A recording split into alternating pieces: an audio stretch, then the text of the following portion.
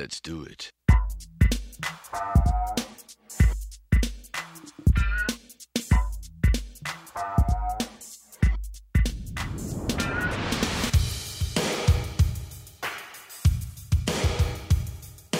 Hello and welcome to episode 13 of Retrospection, where we grab a dusty film or TV show and see whether it should stay sweetly shelved with our collection or chucked in the charity shop's bargain bin.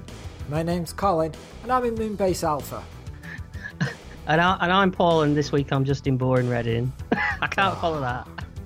In this episode, we're taking a look at Tango and Cash from 1989, an all-action buddy cop film.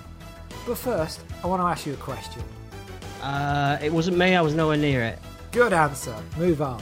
No. Yeah. What are your top 5 cop, buddy cop, private eye films? They probably have a snappier way of saying it. I'm pretty sure they do. What are your I don't remember that genre on Netflix. Wait. What are your top 5 buddy cop films? And I'll let you have Private Dicks. I've never seen Private Dicks. I don't know what you're talking about. Anyway, well, I thought about this. Good, that helps. And I kind of cheated a bit because two of the movies don't have cops in them, but they still fall into that genre. So is that all right? Yeah, that's fine. Okay. Well, my number one is, they're not in any particular order. Oh, they're not? Okay. Well, I can go from 5 if you like. No, do what you feel. No. Now you've said it, I'm going to rearrange them and put them in the order. But it means I'm going to have to look at it and do it in my brain. Should I play some music while you're figuring it out?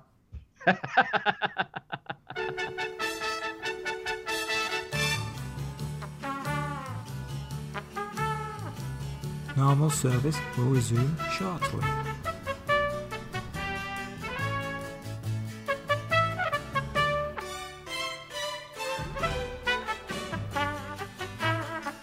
No, we're all right. We're all right. So number 5, I've got Turner and Hooch. Seriously? And then at number 4, I've got K9. Wait. K9. No. Okay. I was going to make a fake list of entirely cop and dog based movies, but I could only think of 2. Yeah. Yeah. Beethoven doesn't count. Yeah, there's no, that would have been a stretch even for me. No. Okay, so at number 5, I had Beverly Hills Cop. Okay. Now, you may not think of that as a buddy cop movie, but it is in a way because he teams up with the other 2 guys, doesn't he? I guess so. I actually discounted it because I didn't class it as a buddy cop film. But well, I'm having it. yeah, okay. Okay. Number 4, I would put Last Boy Scout. Okay. Don't look at me like that. That's fine. That's probably your number 1. And number 3, I would put Lethal Weapon. Ah, okay. The first one. Right, yeah. Mm-hmm. At number 2, I would put The Nice Guys. Okay. A new movie. Yeah. Newish. Outside the remits of our podcast, but okay. Well, you didn't specifically say I had to stay within the remits of the podcast. That's true, so... I didn't. I forgot who I was dealing with. Exactly. If you don't give me specific rules, then, You're just chaos. it's fair game. You're a wild man. Exactly. I am. I'm a maverick. I'm on the edge. Well, take of that what you will. Okay. My number 1 would be 48 Hours. Oh, okay. Ah, interesting selection. Yeah. Not a surprise at number 1, because that's one of your all-time favourite films.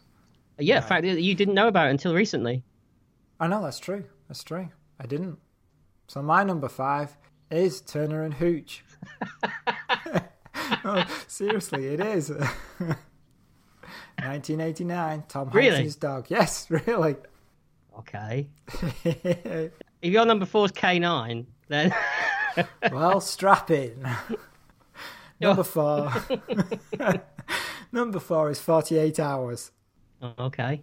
A bit low on the list for me, but... Yeah. Number 3 is Freebie and the Bean. What, 1974? Okay. Alan Arkin and James Caan. Okay. It's funny, actually, because I was thinking... I almost put The Enforcer in my list. Which one's that? The only Dirty Harry movie that is a buddy cop movie. The one where he teams up with Tyne Daly, is it? Yeah, yep, yes. My number 2, Last Boy Scout. 1991, Bruce Willis and Damon Wayans. And number one... I would have thought you'd put that at number one. No, number two. Number one is Running Scared. Do you know, I completely forgot about Running Scared. 1986, Billy Crystal and Gregory Hines. Yeah, that's a really good choice. Yeah. Oh, thank you. Yeah. Did I say really patronising? I didn't mean to. Just a touch. It's just my natural voice. I can't help it. Yeah, I feel bad. I completely forgot about that movie. I really like that movie. Yeah. Yeah, it's good fun. Yeah, good choice. Yeah. Interesting that in both of our top fives, Tango and Cash doesn't appear. It is. Is that some kind of foretelling, perhaps? I don't know. So, Tango and Cash is a buddy cop film starring Sylvester Stallone and Kurt Russell. It also stars Terry Hatcher as Catherine Kiki Tango, Jack Palance as Yves Perret, Brian James as Requin, James Hong as Quan, Mark Alemo as Lopez, and Michael J. Pollard as Owen. And the plot... Yeah, Go on. There is one. Go on. I'm looking forward to this. Tango and Cash are two high-flying detectives who are like chalk and cheese and can't stand each other. But when they're both framed for the murder of a federal agent, they must find a way to work together to escape prison and prove their innocence. That sounds far more dramatic when you read it than it actually plays out in the movie, I have to say. Right. Did you know that Patrick Swayze was meant to play Cash? Yes, he dropped out. To do Roadhouse. That's probably a smart move. I think it probably was. Yeah. And they began shooting without a script, or at least the third act missing. Original director of photography, Barry Sonnenfeld, was fired. Yeah, they went through a couple of directors, didn't they? Yeah. Andrei Konchalovsky, I guess. Yeah, him. Yeah. Was fired by Peter Guber, producer. And he was replaced by Albert Magnoli, who shot all the chase and fight scenes at the end. And apparently at times, Stallone was rewriting pages just as they were about to shoot the film. That doesn't surprise me. As they were shooting each scene, he would be rewriting it. And there were other writers uncredited. I think the problem was some people wanted it to be a realistic film, and some people wanted it to be a buddy comedy action film, and then some people wanted it to be a spoof. Yeah, I think wasn't Jeffrey Boehm, the Lethal Weapon writer, he had a crack at it at one point, and he thought it was so bad that he made them take his name off it in the end. Well, there's another smart man. It was released in December 1989. That's right, it's a Christmas movie. Yeah. I mean, at least Lethal Weapon was set at Christmas, wasn't it? Yeah. Other films came out around this period were Born on the 4th of July, Always, and Lockdown. Do you remember this one? Eddie Murphy cop film? No, I don't at all. I don't remember that at all. Yeah, it's one I'm going to have to check out now. Well, considering that we don't remember it, is it probably worth checking out? Every film is worth checking out. That's how we have a podcast. When we do Star Crash, I'll remind you of that. That'll be your solo one. Well, you going to watch it on your own? No. Because I'm not watching. Actually, no, I like that movie. Yeah, I know you do. It's got its good points. So, the music is by Harold Faltermeyer. You completely ignored that. I did. I just rode right across it, out the other side, waving a flag in the distance. Yeah, Carry On Behind was 2 weeks ago. Yeah, moving on. So, Harold Faltermeyer. Yeah, now is there a composer that screams 80s, quite like Harold Faltermeyer? Oh, God. This soundtrack, I mean, I kind of like his soundtrack for the Beverly Hills Cop movies. It's bearable, at least. This was just... Oh, it made my teeth hurt at times. It was... Yeah, and he also did Running Man and Cuffs as well. He actually has, it's funny, if you look at his IMDb page, he has 136 writing credits, but it's all for like 3 songs that appeared in other TV shows and films. So it'd be like The Heat Is On, Axel F, and Hot Stuff. So whenever it appears in a TV show, or a film, he gets credited. So he has a credit for Coronation Street. Wow. I bet he's chuffed with that one. I bet he is. Coining it in. What was it? The Heat Is On? I think it was Hot Stuff, whatever that is. Oh, I was hoping it was The Heat Is On, that there was a chase down those cobbled streets, you know. And Jack Duckworth's chasing after some bloke who's just robbed the corner shop, you know.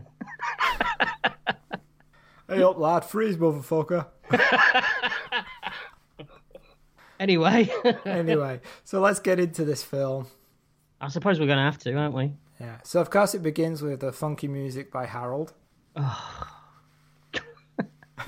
And Sylvester Stallone appears as Tango, and he's chasing a gasoline tanker down a highway, dressed in a smart suit. He's wearing glasses. His own glasses, apparently. Really? Apparently so, yeah.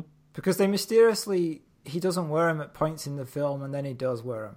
Yeah. He has a very interesting vision problem that only seems to affect him when he's not running around.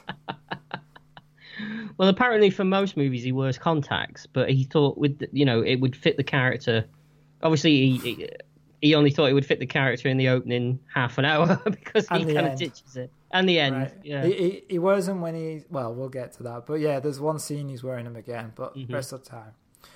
So he's chasing this tanker, and there's air support from a helicopter, and he's ignoring the helicopter pilot, even though the pilot says, hey, we'll handle this. But hot-headed Tango isn't listening. He's been on this case for 3 months, and nobody is taking it from him. And why is he saying all these lines so incredibly fast? It's like he's a character in a 1940s film noir movie. But I gotta say, he's actually articulating in this film. Well, he's trying. I think he sounds okay. It sounds like a normal human. That's damning with faint praise, isn't it? It is. No, I think he sounds okay in this film. I mean, some of the line readings are a little strange, but at least you can hear him and understand what he's saying. Well, I suppose you could say that for this film. But what I don't get in this scene is the helicopter pilot says, oh, we'll handle this. But then 10 seconds later says, we're heading out of our jurisdiction and we'll have to leave. Surely they knew where they were. Yeah. So no wonder Tango's ignoring him. He's an idiot. Well, again, like you get in so many of these things, there's only really 2 good cops in the whole of this city, isn't there? So the rest of them are either dirty or incompetent. So yeah. Unfortunately, they didn't make a film about them. They made a film about these 2. Yeah, unfortunately. So Tango passes the truck and swerves his car across the road. He calmly gets out, and we see that he's dressed very nicely for a police officer. He takes his revolver out and drops bullets on the floor. And then reloads it? Yeah. Were they empty casings? Because we didn't see him fire his gun at this point. Does he just carry empty casings around all the time? I wondered about this. I thought that maybe he was loading some kind of special... truck busting bullets? Yeah, but then he only shoots the windscreen, doesn't he? You know? Well, anything's possible in this film. You know, later on, it goes really to weird places. So I just felt, what if somebody jumped in and be like, oh, could you hold on? I've just got to take these empty bullets out of my gun and put these other bullets in. Just give me a second, will you? He probably just forgot. You know, he's probably blown away 6 people. You don't know what led up to this chase, do you? He does shoot at the truck's window. The truck slams on the brakes, and the drivers go through the windows and land at his feet. At which point I thought, is this the A-Team? Well, there's a scene in Jackie Chan's Police Story where Jackie Chan pulls a gun out in front of a bus that slams on the brakes in front of him, and 2 guys fall out the top deck of a bus onto the road. Yes, I know the scene. It's completely ripped off from it, isn't it? Yeah, totally.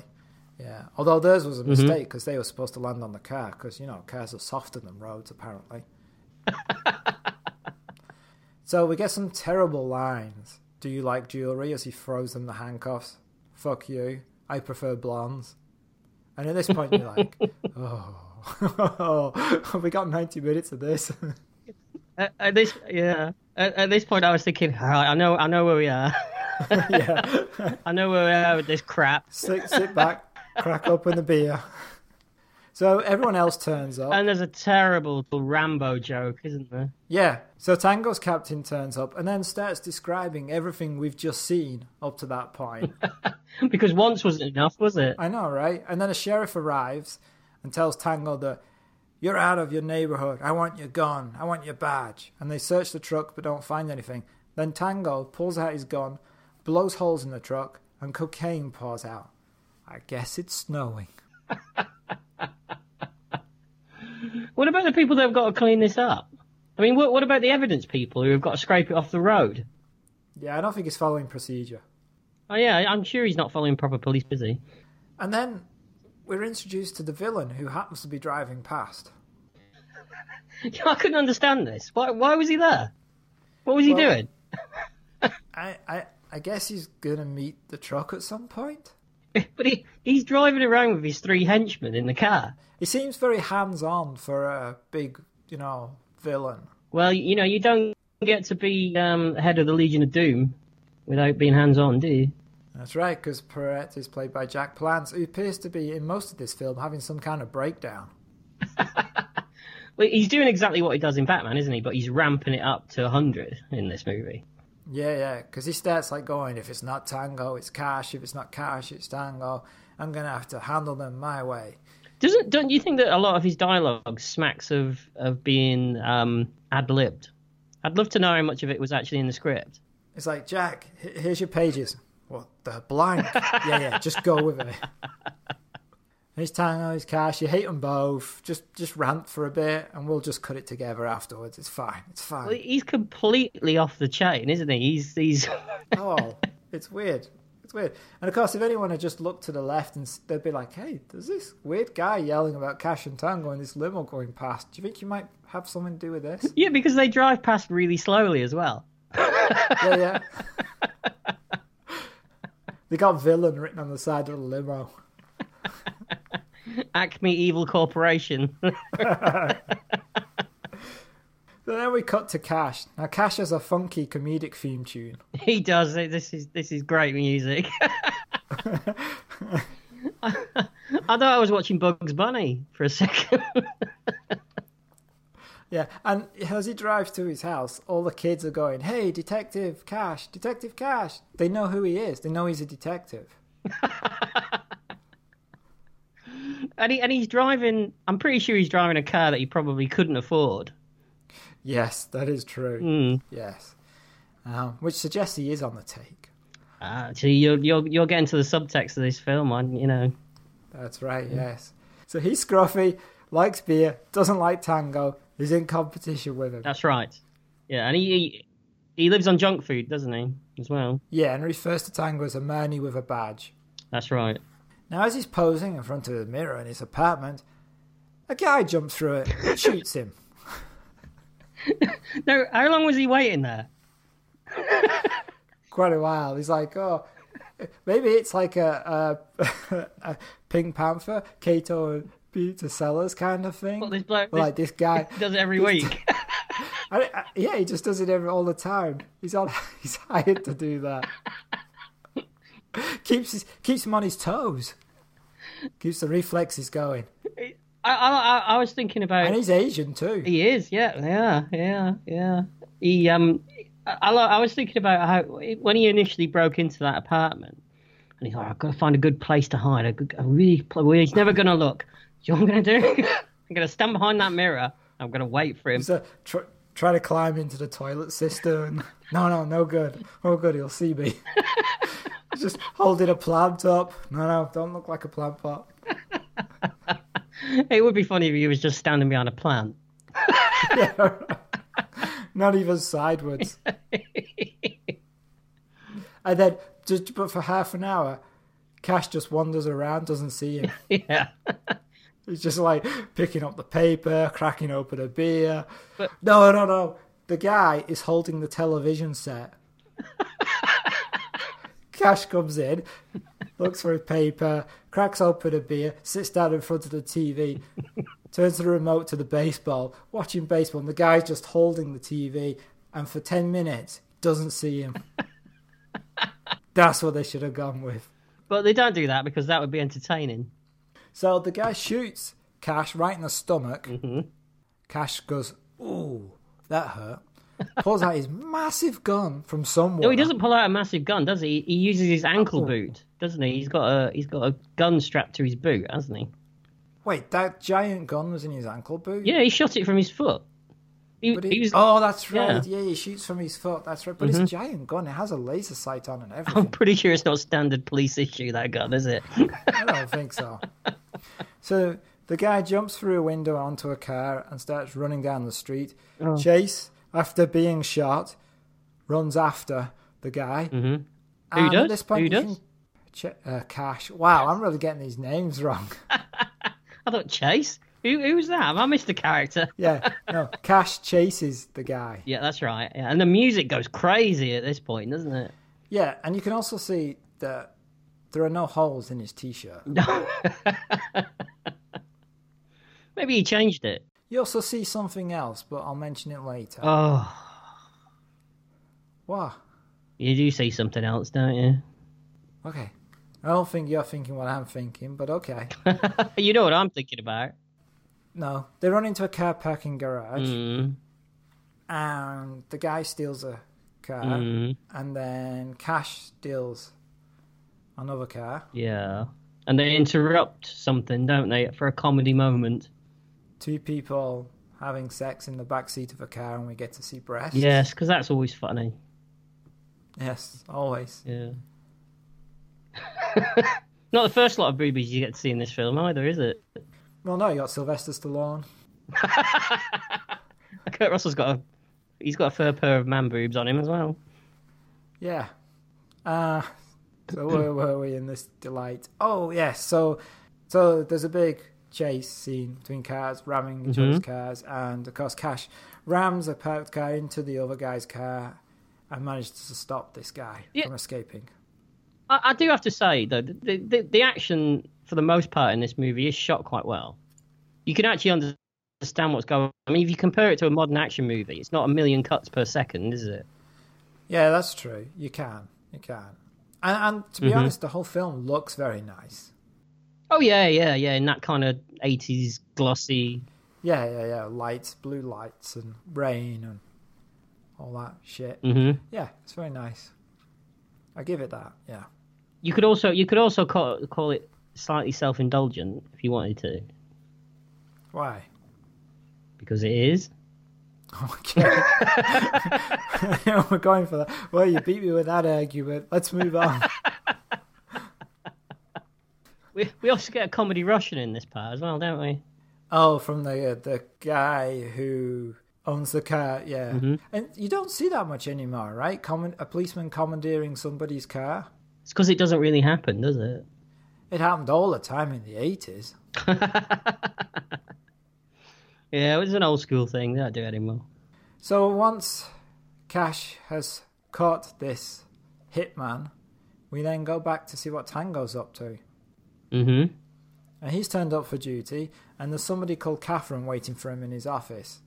We don't know what their relationship is, and Catherine is played by... Terry Hatcher. Yeah. Now, you like Terry Hatcher, don't you? Yes. Yeah. See, I think she's dreadful. As an actress? Yeah. Yeah, I wasn't rating her on her acting abilities at any point. What do you mean? Her beautiful eyes. No, she's an attractive lady.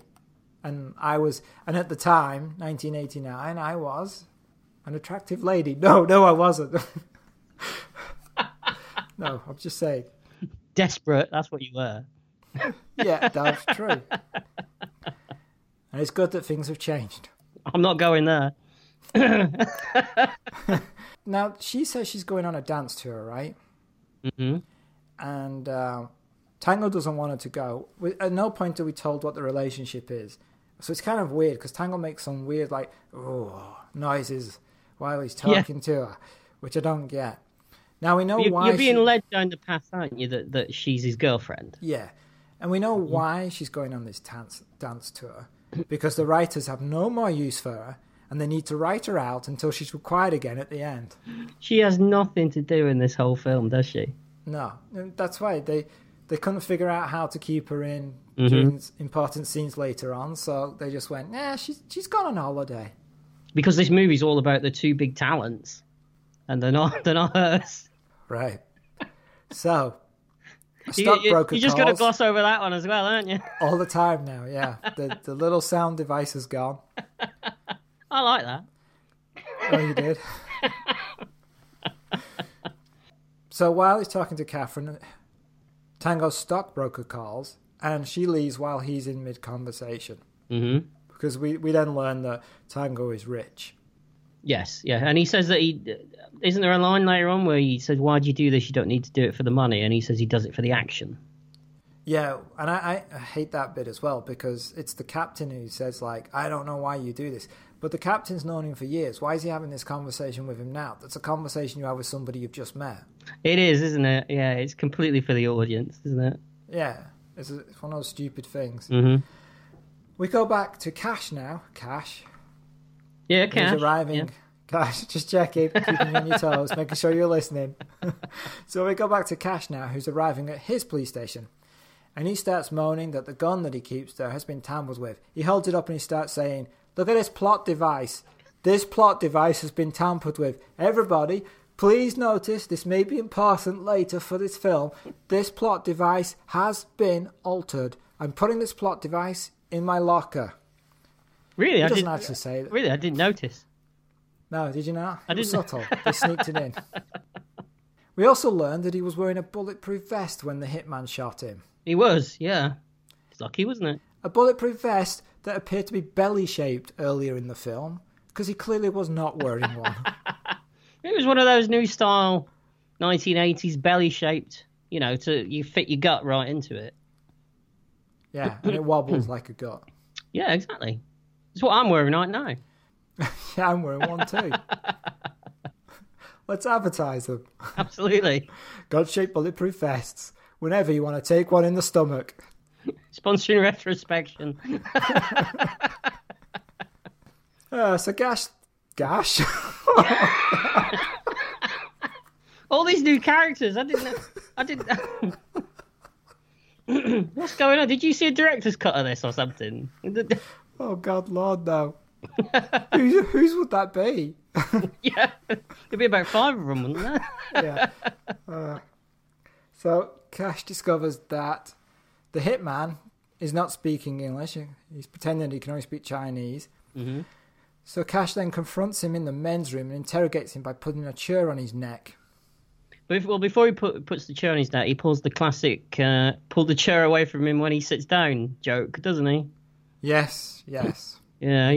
At which point I was thinking, are we in school at this point? Because this is... It's like, you're grown men. Yeah, and the guy eventually tells him that he doesn't know who hired him, but gives him the time and place of a drug deal going down. Yeah.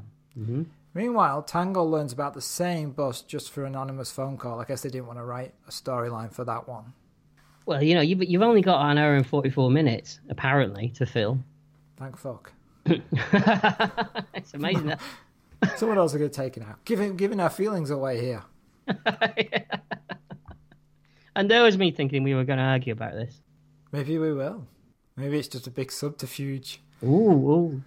You're pulling a fast one on me, are you? Yeah. So, we then cut to Perrott in his hideout, who's... It's one of these villains that's got a whole bank of TV sets. Yeah. But they're all showing the same thing. Not individually to form a giant image. Not different channels. All the same channel. So really, you could just have one TV set. It obviously wasn't wired in right, was it? I guess not. And he's watching highlights of Cash's career. Yeah, where's he got this footage from? I don't know. Oh no.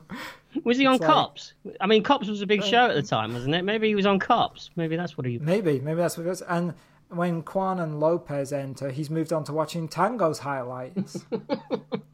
So it's nice that they were filmed for him, really. Absolutely. Yeah, it's thoughtful. So Perrott starts mumbling about his whole plan, and while he's explaining some of his plan, he takes 2 mice from a box on his desk. Why do you keep mice on your desk? Is it just for these moments? It must be. It must be because he's going to do something with these mice, isn't he? But can you imagine he's like, yes, Tango, Cash opens the box and there's no mice. He's like, could you just leave for a second and then come back in? Part of my whole explanation's not here. I've got to get the mice, put them in this box, close the box, pretend that they're all along, suffocating in this box. And then, trust me, it's worth it. Leave, come back, we'll start again. It's just nuts. It doesn't make any sense. Yeah. So Perret says he doesn't want to kill Tango and Cash because that would be a very short film. Yeah, it's a shame that really, isn't it? He's going to send them to prison so that while they're in prison, he can complete the biggest arms deal of his life without them interfering. Yeah, he illustrates by putting the mice into a maze that he's got built into his desk. Yes. Now, when he had this place built, when he had his secret lair built, and he had the builders in, and he said to them, right, "What I want, I want you to build me a little maze for mice in my desk." And the builder's like, "Right, okay." Oh, and over there, which I won't spoil because we'll get to it later, he wants something else. I mean, it's... Maybe he did. Yeah, the builder's like, well, I don't usually do mice. I do gerbil mazes. I guess we could, just make it smaller. Absolutely. He's like, ooh, a mice maze. That's going to cost you, that is. Yeah. Pay for the nose for that one. He's a drug dealer. He pays for the nose anyway. Oh, very good. Oh, sorry. No, this point, if you're one of his henchmen, you'd be thinking, even Christopher Walken in View to a Kill wasn't this batshit, was he? I mean... Yeah, you'd be like, maybe we should deal with somebody else. So now it's night, and Tango is waiting for the deal to go down. Cash is also approaching the rendezvous point, and they both go through the warehouse unaware of each other's presence. Mm-hmm. Neither of them have backup. Well, the top cops, they don't need backup.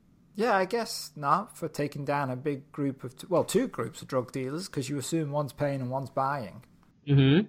Well, he's got his super gun, hasn't he? And that's true. He does. So, Tango hears a noise on the other side of a doorway. Cash does too. They spin around to get the other guy from the other side of the wall, but it turns out to be each other. They recognise each other, and they argue about whose case this is. It was so obvious that this was going to happen, wasn't it?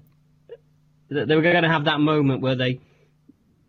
face off against each other in surprise with the guns pointed at each other. So they enter a room and they find a guy sitting on a chair. He's dead and he's wired up for sound. Mm-hmm. Suddenly, other cops and the FBI turn up.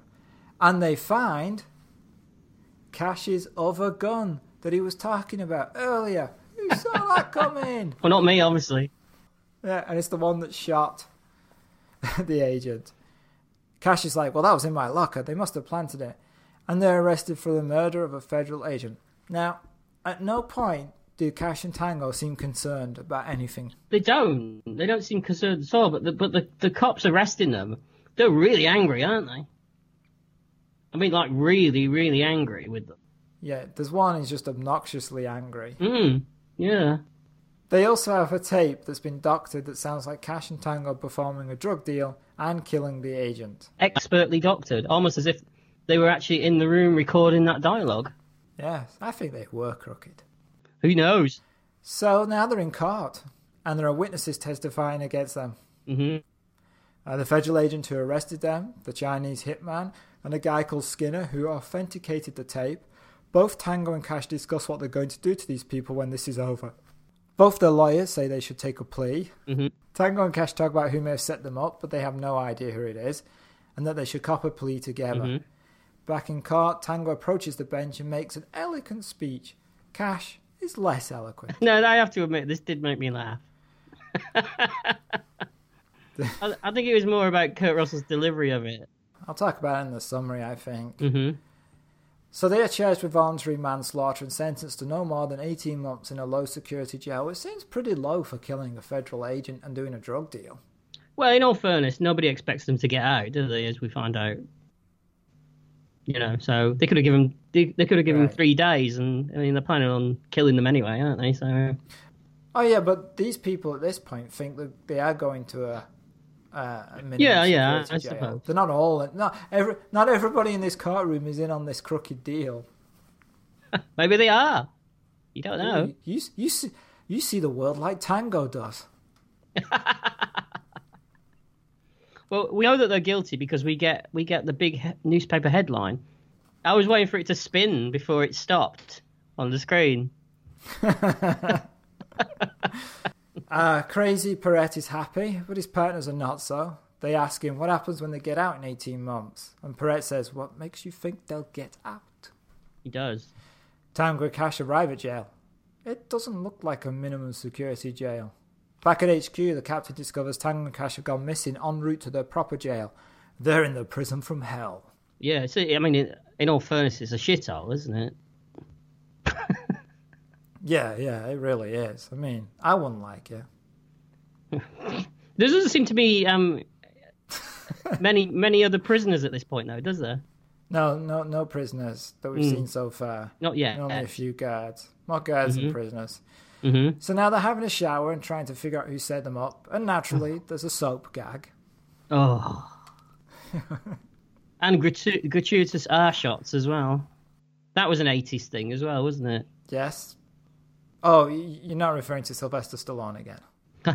Gratuitous ass. Yeah, I suppose it fits. Yeah.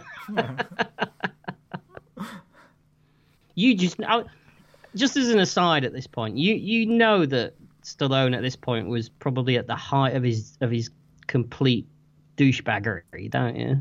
He was. He's the one who got the DOP fired. Absolutely, and there's all these rumors, isn't there, at this point that he would tell directors that he could only be shot in a certain way, and all this kind of stuff. It wouldn't surprise me at all. Right. Looking at this movie. Yeah. Cash points out that they're going to get stuck in general population, which they don't normally do to cops, and that's exactly what happens. I mean, this prison is a mess. Mm-hmm. They meet a psycho they nickname him Conan. This guy's played by the maniac, the guy that played Maniac Cop. He's got a weird-shaped face. That is actually his face. That's not makeup. It's weird. It is weird, yeah. Almost like a Maniac Cop. He looks like that character from Family Guy. Quagmire, that's it, yeah. He does. And again, even though there's all these criminals saying they want to make Tango the bitch or we want to kill you, they don't seem concerned. They're just making these one-liners and these jokes. They're not bothered. Well, exactly. I mean, they're relaxed, aren't they? It just feels a little too relaxed. Too. I think they should have played the one-liners as if it's a defense for them. They're concerned, and so they're using these one-liners as a way of relieving the tension. This is probably what caused all the tension between, people like Stallone and the various directors that got fired from this film. Is because I think Stallone wanted it to be very cartoony, and the directors thought, saw the opportunity to try and do something that was slightly darker in tone. But he obviously wanted it to be really cartoony, and he wanted the two main characters to look like everything just flowed off them, and they were so relaxed and quippy, Yeah, it's just it's a little strange. Mm. So we now get to see who the cellmates are. Cash cellmate is a huge guy. Tango is Ron Howard's brother. Yeah, it's Baylock. A psychopath. Well, I mean, yeah, I don't mean Ron Howard's brother is a psychopath. He's probably a very nice guy, for all I know. I mean, maybe not. Who knows? I mean, the character he's playing is a psychopath. Cash's cellmate snores and farts. Tango has his annoying cellmate. So it went weird there, cellmate. Oh, good eye. He's got a cellmate. Tango has his annoying cellmate tied up in his slinky. You're doing Brian James's accent in this movie. Let's save that for later. I wish he did. No one needs to get to that too soon. Ugh. I spent this entire movie going every so often. I'd be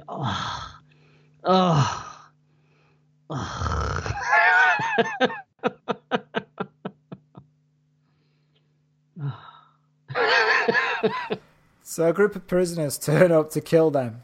Mm-hmm. And then somehow Perrott turns up in this prison. Yeah. Who let him in? I don't know. And he's got his henchman, Requin, with him. Yeah. Who is supposed to be British. Is he, though? Who knows? Well, it's said later that he's British. But that accent is appalling. It's horrible. I was watching it with my wife, and I made a comment about the accent being a terrible British accent, and she looked at me and she said, I always thought he was Australian.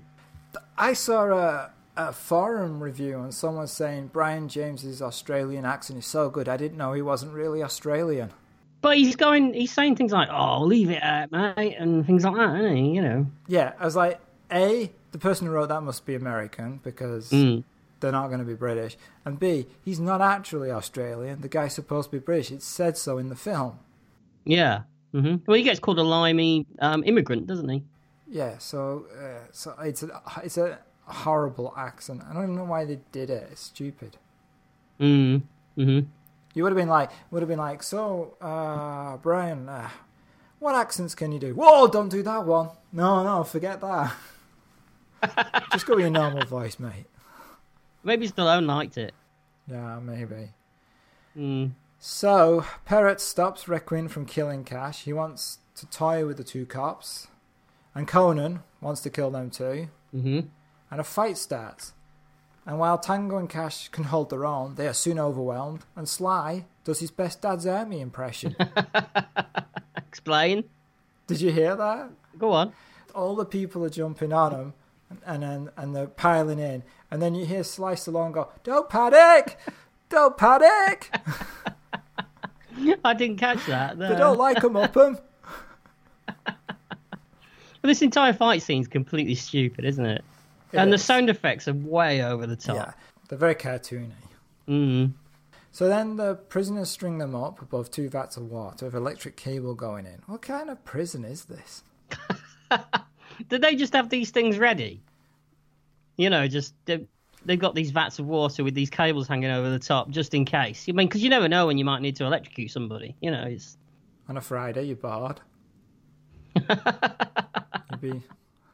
So they're lowered into water. Cash is electrified, but still alive. And then Tango is lowered.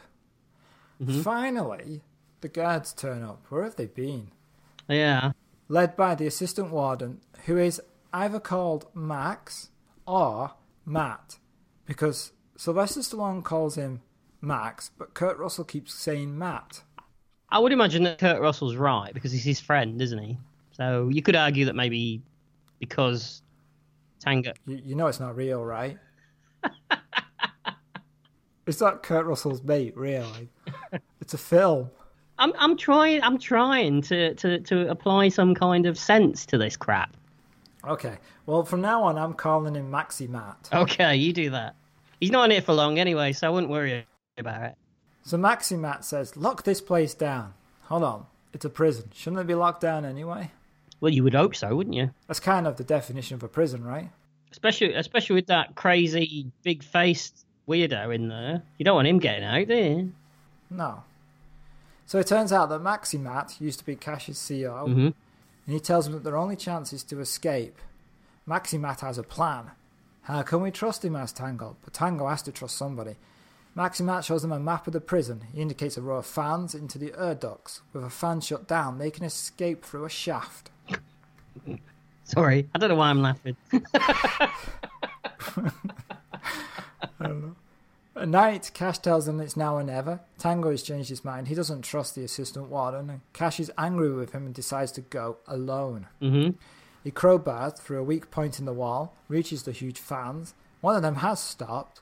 Cash crawls through, and as he gets through, a body rolls down towards him. It's Maxi Matt, the assistant warden, dead.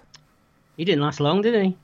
No. So dogs can be heard, and the guards with Conan's help are looking for him. So the guards now work with the prisoners at this point? I'm guessing so. So all the prisoners are in on this. All the guards are in on this.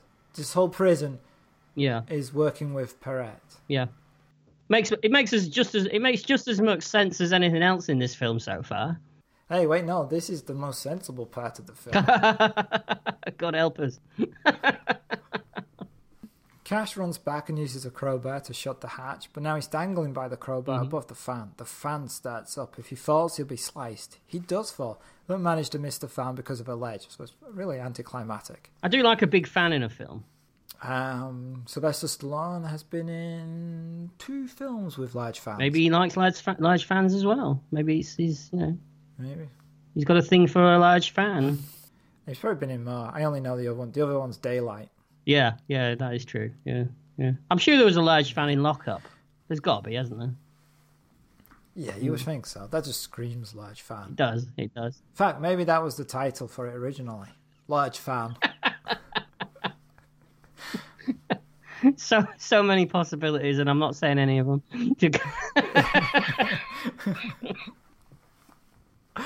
Tango appears and uses a pipe to stop the fan. He does. Cash crawls through just in time because the guards open fire on them. It's lucky, wasn't it? Yeah. Cash leads them up a pipe onto a water tower. From there, they leap onto a roof. And the geography of this prison is just nuts. All this would actually be really, really good. It's really atmospherically shot, and it looks nice. But the music completely undercuts everything that they're trying to do. Yes. Because it's all plinkety-plonk, Harold Faltermeyer.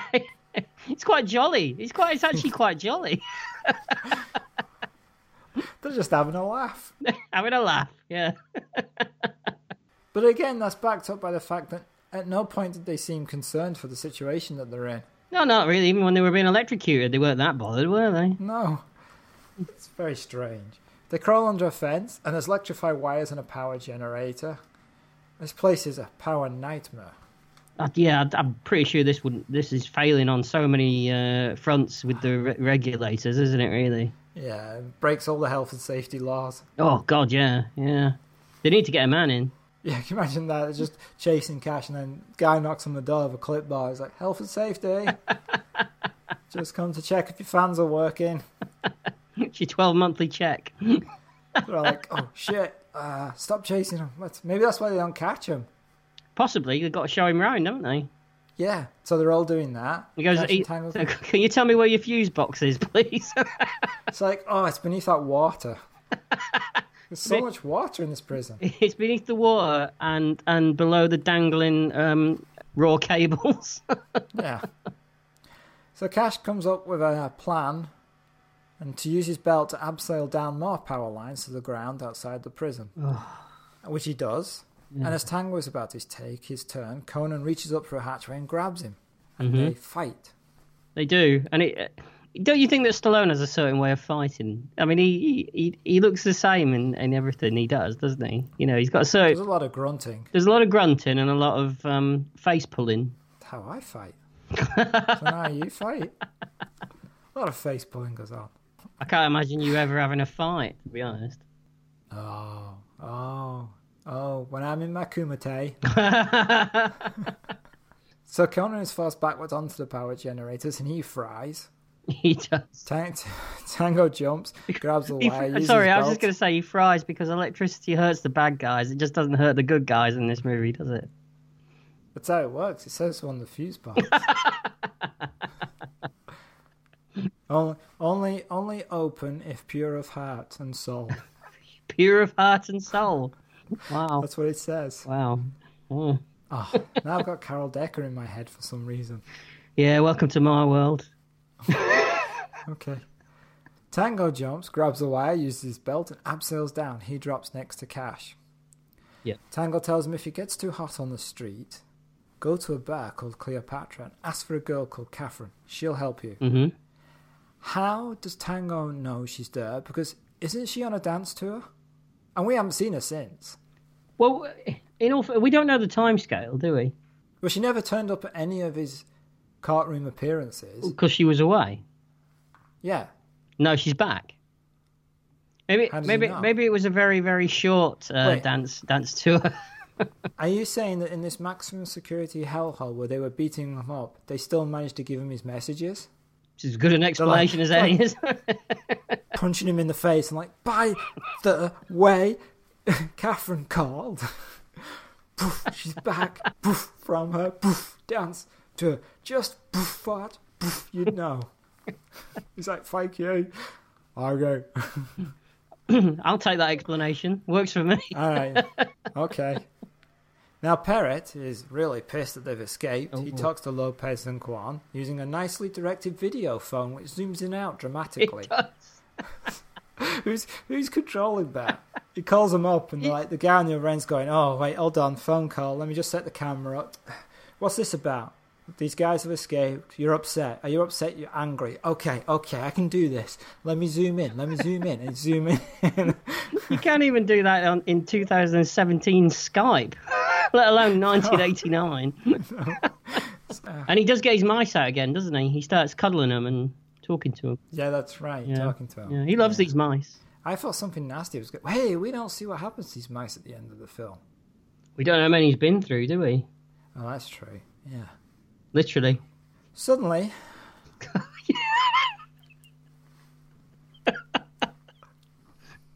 You're really just skipping it all tonight, aren't you? I'm gonna get you for At the end this of the point, podcast. the film changes dramatically. Suddenly, we're at a police research development lab. Is it a police research development lab? Yeah, it says on the wall. Right. Okay. That Cash, a wanted, escaped convict, can just walk into. Isn't there a hint that maybe he's related to Owen, who's the leader of the... Oh, this was just a joke. Is it? Later on, I thought it was just a throwaway joke. I didn't know they actually meant it. I mean, they don't look like each other. No, they don't look like each other. But I mean, this is just Q Branch, isn't it? Yeah, it's just a James Bond dirty lab, basically. I mean, they got a fake dog that's supposed to fire bullets from its mouth. Mm-hmm. And so... We're in Roger Moore territory, aren't we? Yes. Yeah, it's not even old style, serious Bond. It's comedic Bond. Mm-hmm. But how did he get past the front desk? Maybe he... I don't know, I've got nothing. So he borrows some weapons from Owen, who is the person who runs this lab. Mm-hmm. Meanwhile, Tango turns up at the house of the FBI agent who arrested him. Mm-hmm. The agent claims he didn't set them up, but after tangoing with Tango, he admits it. What? You're telling me they didn't think of this? I can't believe they didn't think of this. They do. He does say the line, "You've got to about you need some iron in your diet." Yeah, they do, right? Just before he's going to shoot him, because that was funny as well. Yeah. The agent also says he tells them everything they know if Tango takes him in, because the guys who's setting them up want him dead. Mm-hmm. But the agent breaks free and runs for his car, opens the door and explodes, and a stuntman flies through the air. Okay. He's about 3 stone lighter than Stallone, this guy, isn't he? Unless he can fly through the air higher, I reckon. Yeah. It's awful. It really is awful. Cash turns up with a witness that the court used to prove the tape of them doing the drug deal was genuine. His name's Skinner. Mm-hmm. Turns out that he made the fake tape of Tango and Cash. Cash starts to destroy his equipment until Skinner answers his questions. Mm-hmm. Skinner reveals that he has a tape of the guy who set them up. Yeah, and he even points out, he says, "Oh, you've got all our greatest hits here, haven't you?" Yeah, somehow. How they recorded them. Yeah, I was thinking, how have they got all these tapes of him talking? Well, Perret has got all clips of him being filmed, so maybe it's just audio versions of them. Didn't they notice these people following him around? Well, the cameras, 80s style cameras. Well, I mean, 80s style cameras, they're having huge things on their shoulders, wouldn't they? It's not like they were filming them with their Big phones. boom over his head. Did you just arrest him again? We need a clean take on that one. Just say it again, with more force. Yeah. Like you mean it. Yeah, I don't think Stallone could do that. Tango calls his captain, but he's not there. Mm-hmm. I don't really know why he calls him, I guess, so that captain can appear later. Well, where does he call him from? He's in a I presume it's a garage somewhere, isn't it? Yeah, they just seem to be able to go wherever they are, even though they're wanted. But there's a guy washing his hands in the sink, and he just takes his overall, doesn't he, from behind him. And then the guy turns around as though he didn't even know he was standing there. And he's literally stood behind him while he's on the phone talking. Yeah. Maybe he's deaf. Maybe he was deaf. Yeah, maybe. There you go. Yeah, there you go. It's as good as an explanation as any. So Cash goes to the Cleopatra Bar to look for Catherine, and Catherine comes out on stage. Yeah, it's boring, this bit, isn't it? Yeah, I didn't like this bit. We'll skip over it. She plays the drums, though, doesn't she? Yeah, well, first of all, she looks like a Pans People reject. With some weird silver costume. And then she asked the bartender for drumsticks. Why they couldn't be on the stage for her already, I don't know. Why the bartender has to ask them. I mean, what happens if he's serving somebody at the time? And then she pointlessly drums, nodding time with the music. Mm-hmm. You got to say, though, she's a good banger, isn't she? My guess it's the lousy drumming that killed her dance to her. Possibly. Because, it's the drumming girl. Who booked her?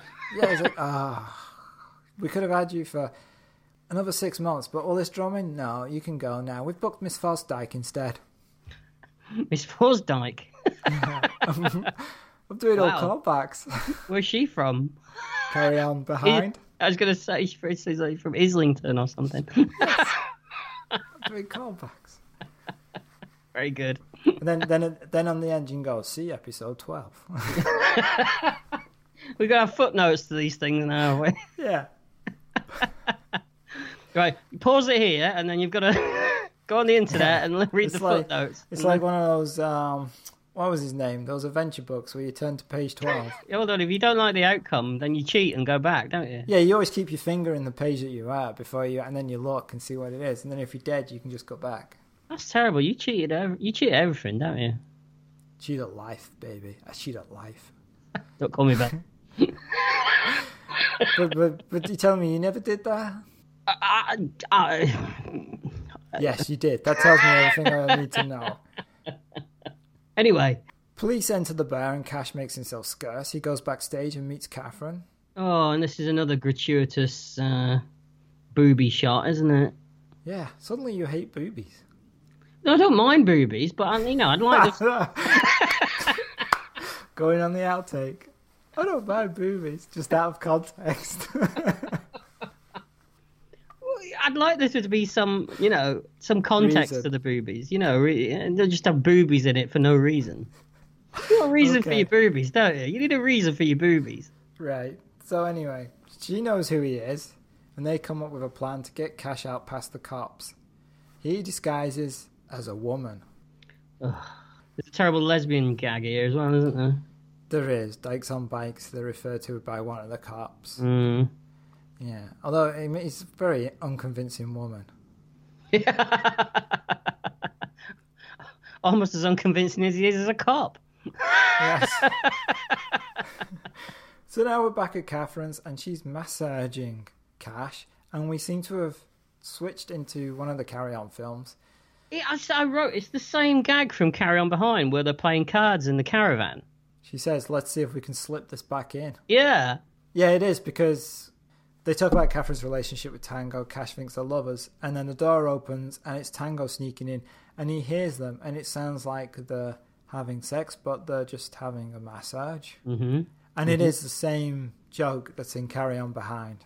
Yep. Because we think they're having sex, but they're playing cards. Yeah. It was funnier in Carry On Behind.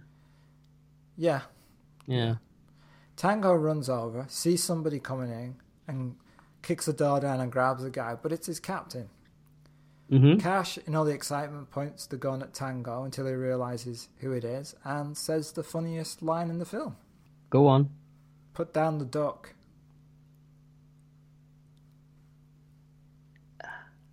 Yeah, all right. It amused me because Tango has picked up a wooden duck to hit the person. Okay. Made me laugh. Yeah, okay. We learn that Catherine, also known as Kiki, is Tango's sister. Yeah, because they look alike, don't they? Absolutely. Mm-hmm. Mm-hmm. So Tango and Catherine argue about what she was doing with Cash, but the captain says you need to get a move on and clear your names. Cash reveals he has a tape that can clear them. Mm-hmm. But the captain says they need to find somebody else. They need to find the British guy. Why doesn't the captain send a police team, though? He's got the address. But in all fairness, he shouldn't be helping them, should he? Oh, I see. Because at this point, they're still fugitives, Yeah, because we follow the law. with her, yeah. But he does say a great line. He says, "You got 24 hours to sort this out, and the clock started 5 minutes ago." I almost slapped myself in the face at that point. And now we get a family scene between Tango and Catherine, and Tango is wearing his glasses again for this scene. No, I've got a question about this, right? Yeah. Whose apartment is this? Catherine's. Okay, so it's her apartment. Yeah. Why has she got a massive picture of herself above her bed? You look like her, wouldn't you? So she wants to look at herself all the time. Oh, let's hope it's not Tango's, because it's his sister. That was what I was going for, because I was under the impression that it was his apartment and he was letting her stay there. It can't be his apartment. Why would a wanted felon, hunted by the FBI and villains, go back to his apartment? In this film?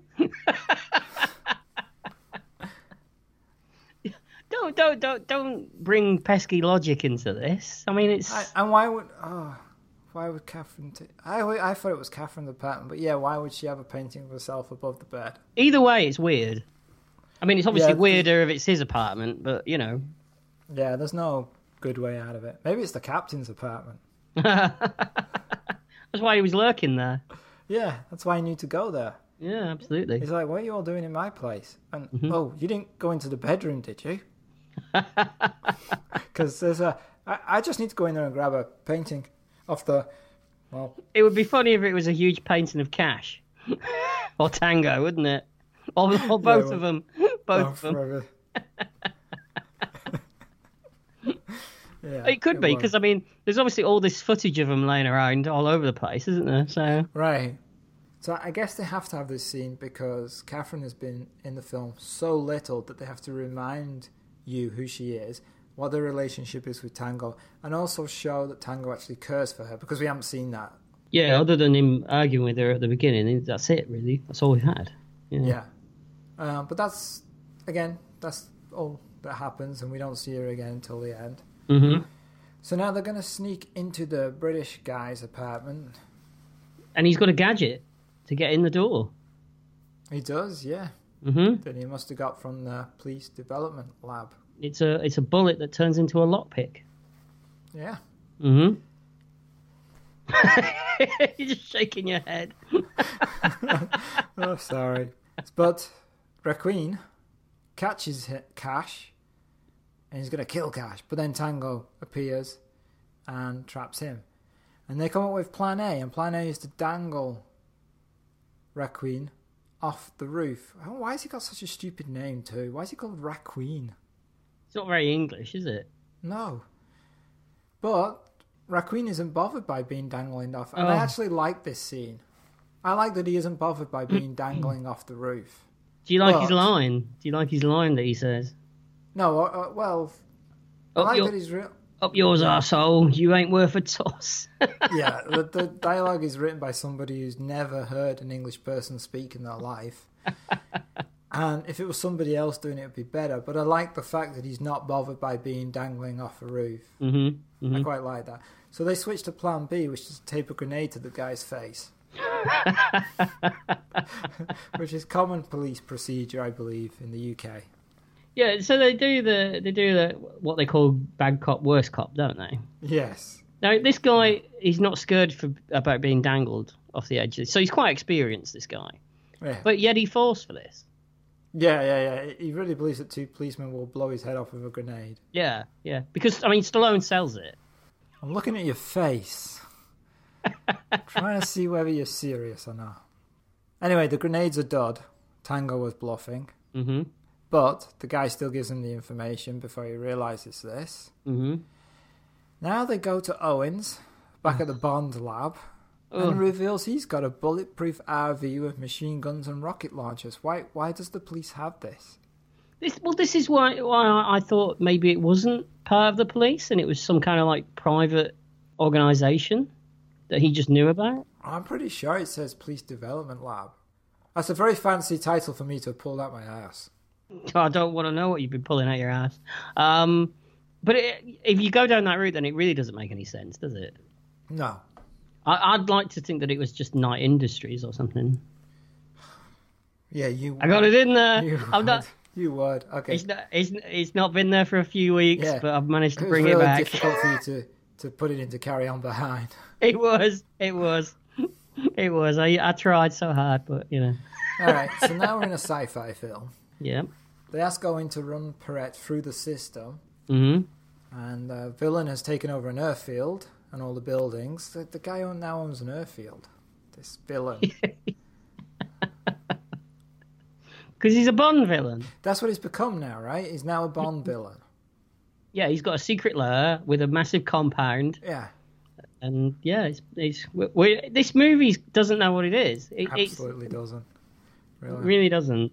So they take the armoured RV, and I was thinking when they drove to this place, how did they drive through the streets with a massive minigun attached to the side of this, and no one pulled them over? it's the same police who didn't recognise Cash and Tango wandering around. Exactly. Yeah. So Yeah. So they have a bonding moment before they continue the fight, and Owen gives them information over the computer, which is done in voiceover and seems like it was added in post when they realised there was no way they could know where they were going. Yeah, I wouldn't be surprised. So when they arrive at the airfield, they burst through the building's wall, and Perret's watching on his many TV screens, and he's getting all excited. And the bad guys have trucks now. They do, out of nowhere. Yeah, and there's lots of explosions. They're instantly ready as well. Have you noticed? As soon as they burst through that gate, these trucks appear, don't they? Yeah, and Perret is now yelling, "Come on!" like an old guy with a bad prostate trying to pee at night. Which might have been what he was. Yes, that's true. And there's rockets flying around at this point. Mm-hmm. Explosions, and Tango asks Cash, "Where did you learn to drive?" And Cash says, Stevie Wonder. "Yes." Which is the same joke as in Can't remember, go on. Die Hard. Is it? Yep. When the cop turns up. Yeah, he turns up and he's driving around the Nakatomi Plaza, and he's driving around really, really slowly. And John McClane's watching him through the window. He goes, "Who's driving this car, Stevie Wonder?" So it's a similar joke. It's not the same.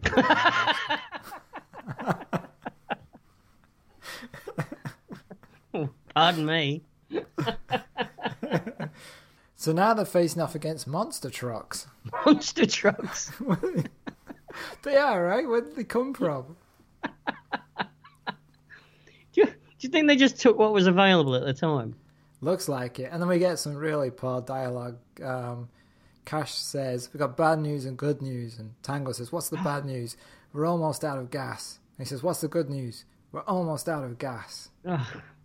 There's just no urgency to any of it, is there? No. Let me ask you this. Would it have been better if he said it got bad news or good news? What's the bad news? We're almost out of gas. What's the good news? We've still got a little bit of gas. Wouldn't that be funny? Well, I mean, I laughed at that. I didn't laugh at the movie. Yeah, I think my response to that line in the movie was, "What?" But it's just an excuse for them to climb out of their vehicle and take over two giant construction trucks, which is, again, pointless because all they do is drive through another wall and then get out of them. Exactly. They could have just stayed in the car and driven that through a wall. Well, they needed an excuse to destroy the van, didn't they?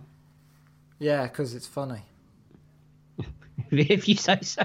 Because Owen wants it in one piece, like, kudos with Bond's vehicles. Oh, yeah, absolutely. Yeah. The place behind them looks like a war zone. Mm-hmm. They shoot the guards, and they've killed quite a lot of people at this point. And suddenly when they start shooting people, they've got blood squibs going crazy at this point. There's been no blood in this film at all up to this point. Yeah, different director now. Exactly, that's what I thought. Yeah, it's just crazy, isn't it? It looks completely different all of a sudden. Yeah. And Perret starts a self-destruct sequence on the building. Okay. So, when Perret had this building constructed, he went to the person, he went, "After you've done the mouse maze, I was thinking, can you wire up the place with explosives and design a self-destruct sequence?" I'm sorry, what? A self-destruct sequence. Counts down and then destroys the whole place. You want me to design... okay.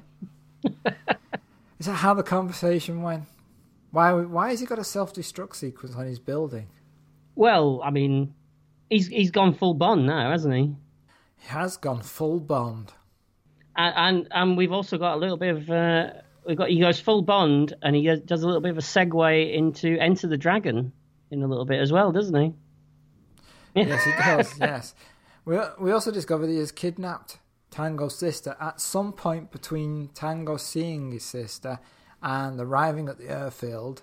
I thought I'd missed something because I did go for a piss at one point, and I thought, did I not? I thought I paused it. Did I pause it? And maybe I missed it. No, they never show you. Obviously not. No. They don't even show you that Perret's aware that she exists. You see, I can understand. I know that the kidnapping device is used over and over again, particularly in those 80s movies.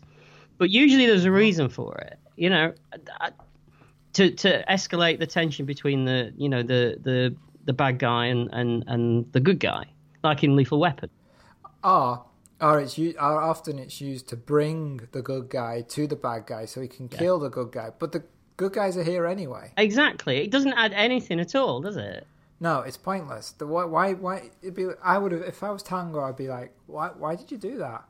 Mm-hmm. And you'd be like, well, to bring you. Oh. Do you know what it reminded me of? Do you remember a long, long time ago when we were at school and I wrote a script where a helicopter came out of nowhere? Yes. It reminded me of that. She's the helicopter. Yeah, she's the helicopter.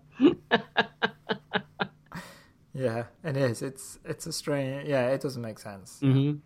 Then there's a fight between Tango and Cash, and Tango and Cash kills Lopez and Quan pretty easily. Yeah. Cash is shot through the arm, but doesn't affect him in any way whatsoever. That was another 80s thing. I mean, one of them always had to get shot in the arm.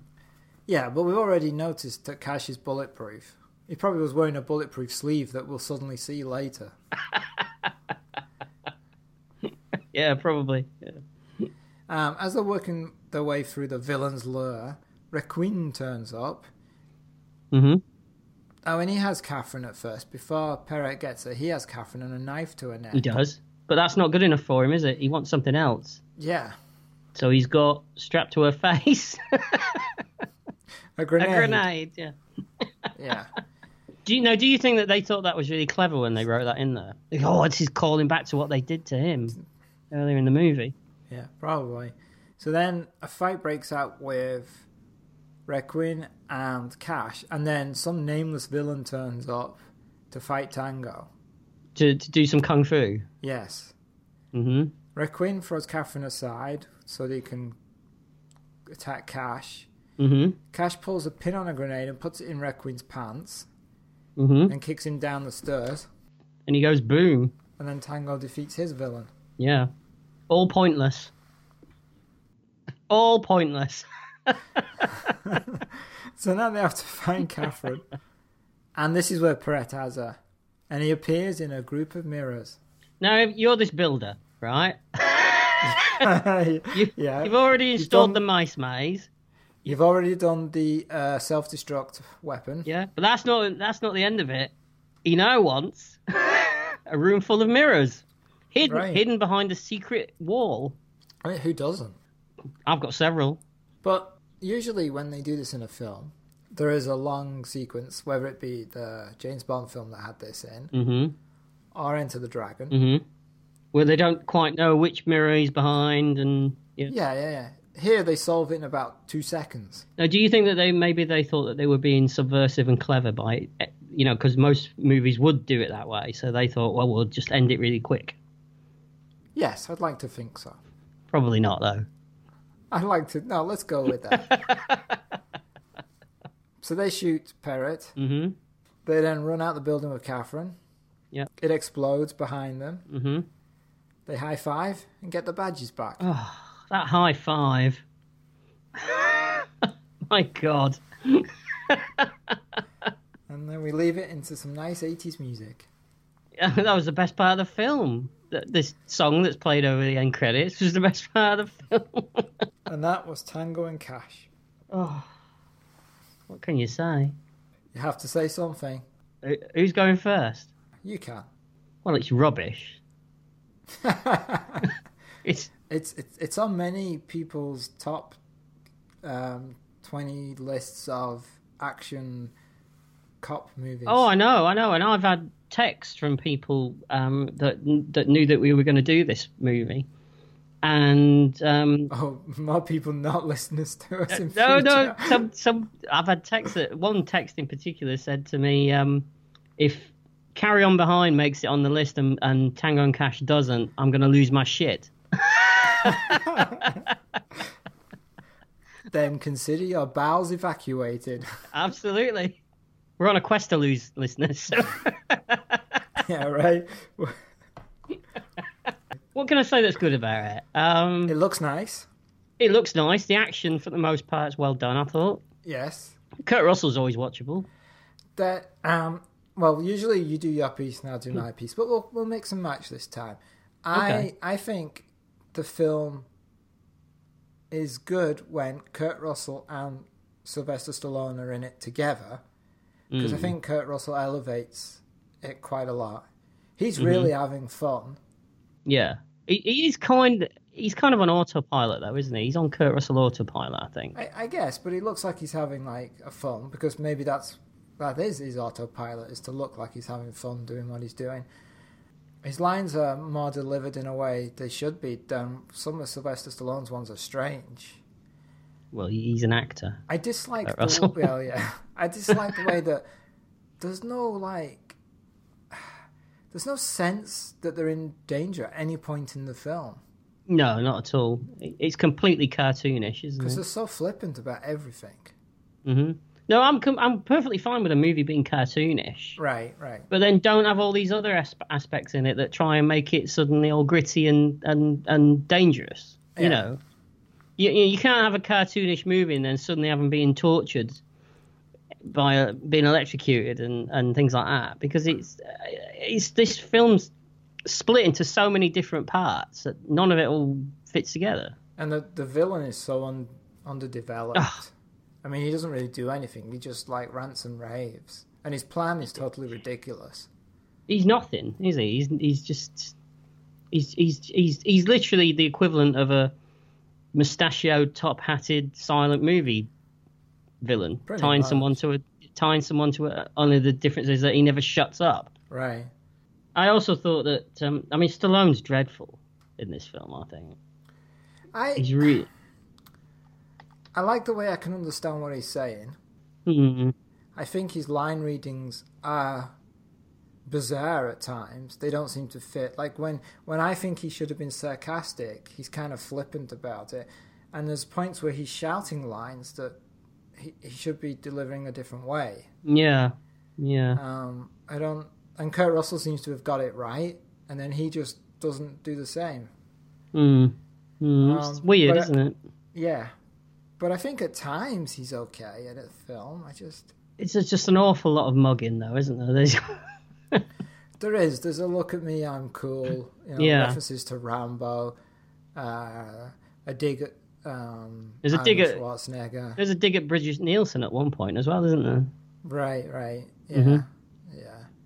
It's all very self-referential, but it is. It's a little smug in places. Yeah. As I said, the soundtrack made my teeth hurt. It's painful, the soundtrack, I find, as well. Well, you're going to hate the beginning of this podcast, then. Yeah. So, go on or not? It's a hit. It's great. I know, it's a very strange film in that I've seen it numerous times now. I must have a certain affection for it because I've seen it so many times. Well, we saw it on the cinema when it came out, you and I. Yeah, we did. We did. And did you like it back then? You hated it back then. In fact, I remember. Yeah, I remember you ranting and raving about the supercar that they get from nowhere. I'm going to say it's a miss. Yeah, I unfortunately for that particular listener, he's going to lose his shit. Fuck him. It's a miss, I'm afraid. Yeah. It's dreadful. I think this is one film where nostalgia is a serious aspect of liking this film. well, I can't think of any other way that you would like this film. There has, without nostalgia, I mean, it's just painful. Both actors have done far better films. Oh, absolutely. And both actors have done far better films that are bad but more fun. Yeah, I'd agree with that completely. Yeah. Mm-hmm. So that's it for Tango and Cash. It is. Thank God. Thank you for listening. If you'd like to contact us, you can reach us at retrospection@email.com or at retrospecky on Twitter, or you can find us on Facebook. And if you'd like to check out our Spotify playlist, it includes all the themes and songs from the films that we've covered up until this point. Our next show will be donning the black suit, climbing aboard the motorbike, riding the streets with Street Hawk.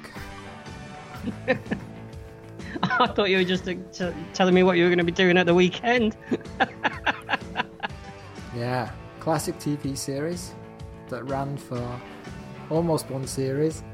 Almost. Right, thank you for listening. Bye. Bye.